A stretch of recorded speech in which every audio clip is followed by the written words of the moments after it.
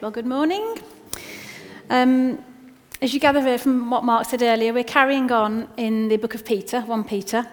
And if you're visiting, I'm sorry you've missed chapter 1 because we're just diving right there in the deep end at chapter 2. And basically we're doing a series and we're following through Peter. And today we're looking at Peter chapter 2, verses 4 to 8. So I'll read that so we all know the bit of scripture that we're focusing on. And the title today for the talk is Living Stones. So 1 Peter chapter 2 verses 4. As you come to him, the living stone, rejected by humans but chosen by God and precious to him, you also, like living stones, are being built into a spiritual house, to be a holy priesthood offering spiritual sacrifices acceptable to God through Jesus Christ. For in Scripture it says, "See, I lay a stone in Zion, a chosen and precious cornerstone, and the one who trusts in him will never be put to shame.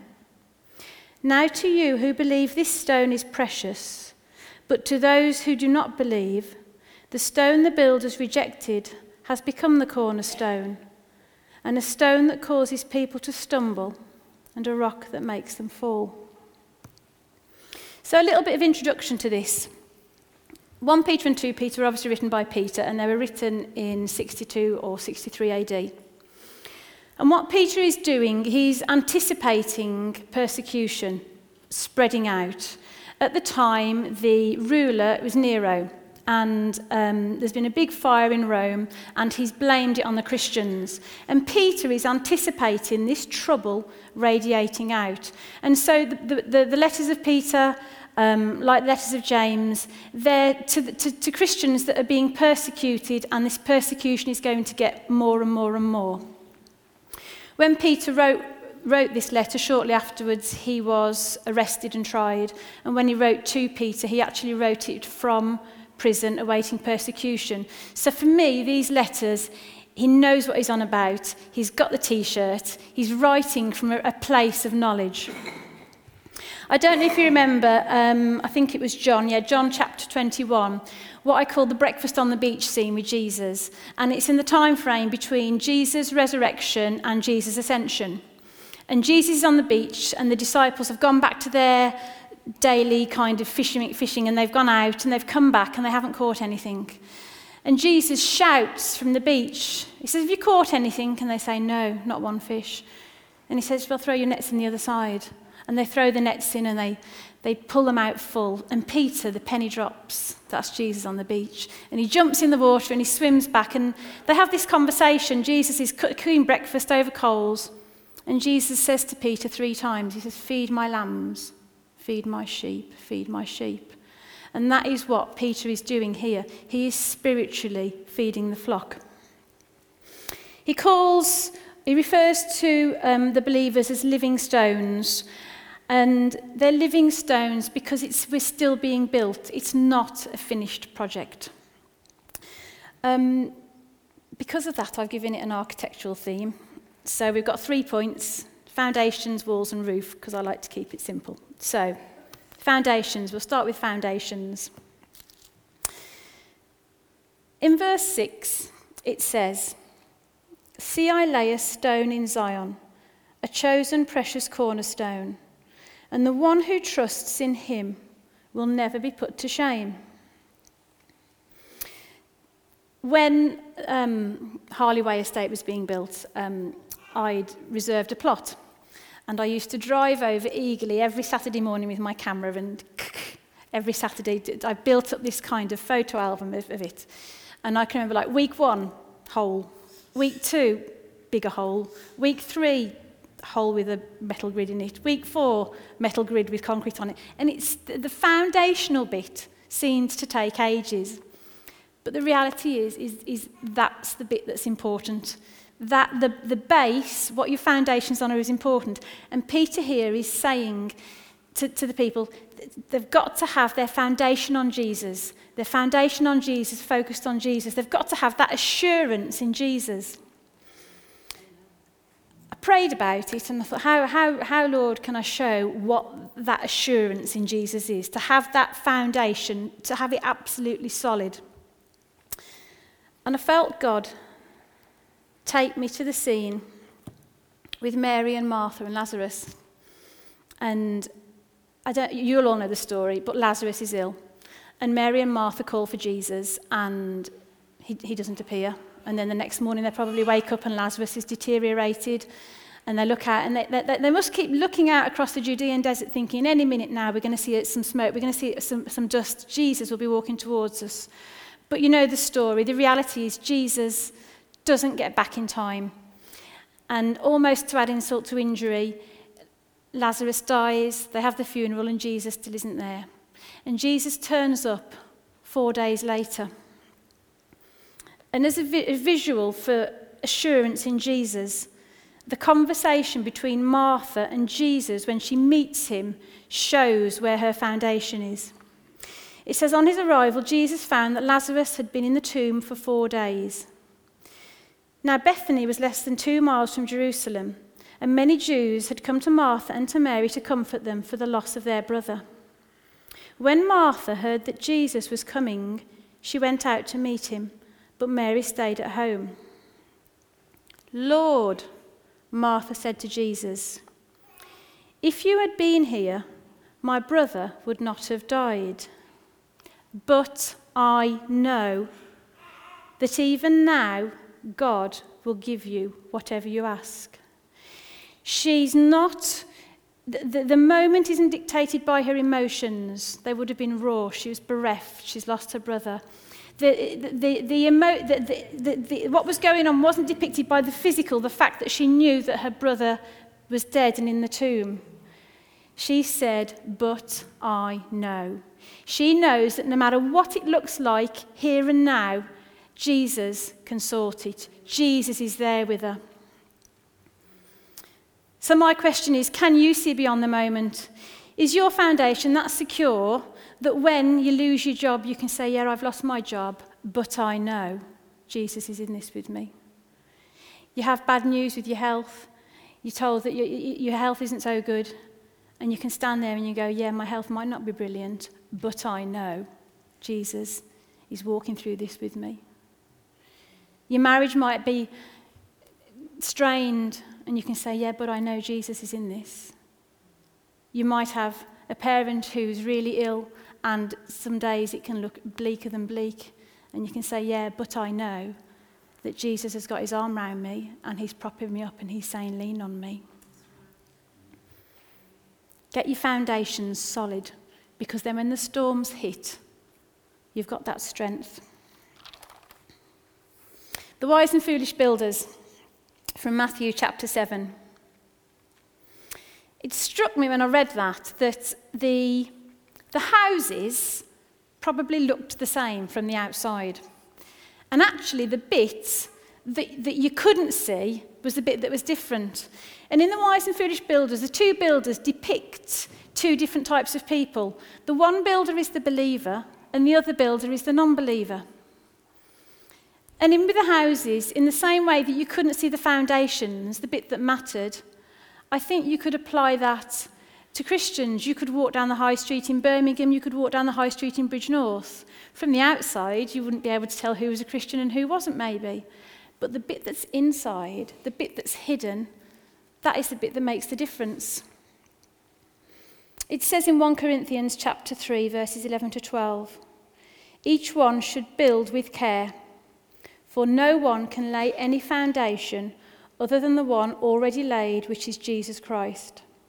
If anyone builds on this foundation using gold, silver, costly stones, wood, hay or straw, their work will be shown for what it is. We have to trust in Jesus, not worldly possessions, not wealth, not popularity, not qualifications. We have to trust in Jesus. Which moves me on to walls. In verse 5, Peter wrote, you also, like living stones, are being built up into a spiritual house, to be a holy priesthood, offering spiritual sacrifices acceptable to God through Jesus. The living stones, the people of God. We live in a barn, and I was sat in the garden having a cup of tea, and I was kind of pulling things together. And it struck me when I looked at the outside of the barn that all of the bits of stone, they're slightly different sizes, they're different shapes, and to a degree they're different colours, but they do the same thing. Each layer of stone supports the layer above, and each layer of stone is equally supported by the layer below. And in the same way that as Christians, whether it's within this building, within the wider community, even globally, it is absolutely vital that we support each other. But equally, there'll be people within this building, within this community, that support us. This week, Don supported me in prayer. There'll be other weeks when I'll support Flame International in prayer. It has to be that kind of connectedness. And the reality is, if we're living stones, if we break away, then we reduce the rigidity of the building, like the structure isn't as strong. Bravely, I've got a Jenga game. I'm not quite sure if I want to do this now, but have we got any volunteers? Howard, go for it. Right. This could go really horribly wrong. I'm really hoping it doesn't. Okay, Howard. Remove a stone, a living stone. Okay. Is the building stronger or weaker? Jonathan, remove a stone. I don't want the visual to be it's all in pieces on the floor. Okay. Thank you, guys. I'm not going to carry on with that, but the point is, do you think I should do more? Go on, then you can do one more each. One more each. No, we don't want it to fall down.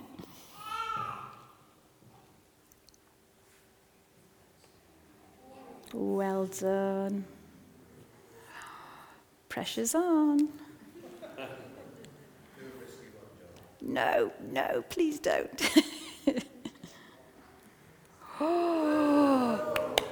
Well done. Thank you, guys. Take a seat. Thank you. But my point being, as walls, we have to stay knit together. We have to support each other. We have to work together. It's interesting that one of the end-time prophecies is that Christians will fall away. And I think more importantly now than anything, we have to stay knitted together. That verse I just read you, the walls verse, Peter says, "You, like living stones, are built up into a spiritual house to be a holy priesthood, offering spiritual sacrifices acceptable to God through Jesus." The irony is that they were probably the one religious group at that time, in that setting, that didn't have temples, that didn't have priesthoods, and that didn't have altars with sacrifices. They were meeting in homes, sharing bread. But Peter is trying to get them to think at a different level. He's saying, okay, look around us. The Greeks probably had their temple to Diana. You probably had, Dagon had his temples. Baal had his temples. But Peter's saying, think higher than that. We have got a temple. We are the temple. We have got a priesthood. We are the priesthood. And we do offer sacrifices. We offer spiritual sacrifices. When we spend time in prayer, we're sacrificing. When we spend time lifting God's name, we're praising him, we're sacrificing. When we spend time being obedient to what he wants us to do with our lives, we are sacrificing. So actually, we have got all those things, but better.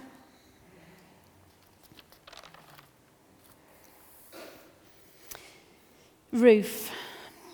I put down for roof. Roof keeps out the rain, and the rain produces the rot.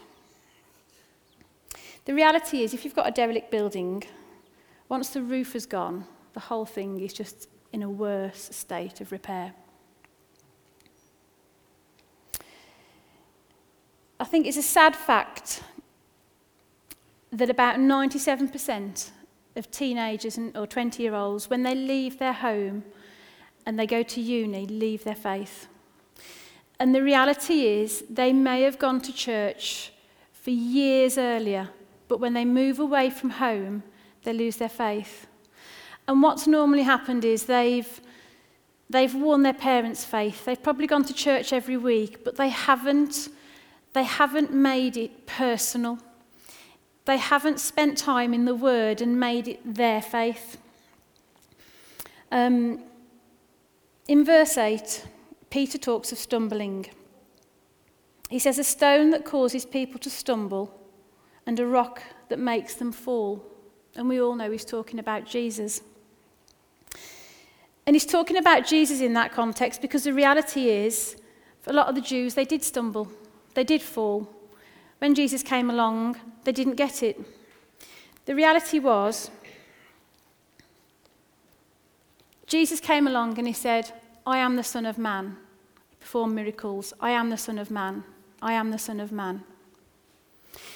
The Jews, in their books, had the book of Daniel. And the Jews were all waiting, and some of them still are, for a Messiah, waiting eagerly for a Messiah to come and save the day. And Daniel had a vision of the Messiah, and he wrote it down.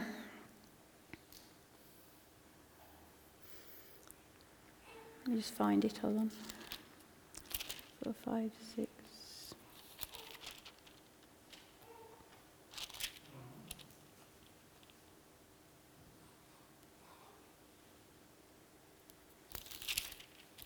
Found it. Daniel says, in my vision at night, I looked, and there before me was one like a son of man. He was coming with clouds of heaven. He approached the Ancient of Days, and he was led into his presence. He, Jesus, was given authority, glory, and all sovereign power. All nations and all peoples of every language worshipped him. His dominion is an everlasting dominion that will not pass away, and his kingdom is one that will never ever be destroyed. So Jesus comes along with the power of the Holy Spirit, performs miracles, resurrects the dead, and says, I am the Son of Man. And they stumbled. He was right in front of their eyes, and they stumbled. And if I had an altar call today, it would be all of the teenagers, the 20-year-olds, don't stumble. This has obviously been put in front of you. Your parents have brought you. Plug into it. Spend time in the Word. Don't let the rot get in. Because I think the more of the Word that you've got inside you, the less room there is for any rot, and it pushes it out. Fill your heart, your head, and your spirit with this. I'll put it another way. If the Prime Minister invited you to tea, I think most people would make the effort and go down to London. If the Queen sent you a birthday invitation, you and 89 other people are invited to her 90th birthday at Buckingham Palace, a sit-down meal. I think the reality is most of the women here would be buying a frock quicker than they could RSVP. But Jesus is much more important, and you can spend as much time as you want with him. Open invitation. You're not limited. It's not one day in the year. You can do it every day. Fill yourself with the Word. Keep out the rot. To conclude quickly, foundations. Lay your foundations. Spend time in prayer. Lay your foundations so that your assurance is so strong that when the storms come, and they will, storms will come, you can stand there and you can go, yeah, but I know. And you can have that assurance that Martha had, but I know Jesus is with me in this. Walls, we are the living stones. We support the layer above, but equally we're supported by the layer below. Nobody is more important. We're all in this knitted together. Don't forget what Peter said. We are the temple. We are the priesthood. We are the sacrifices. And roof.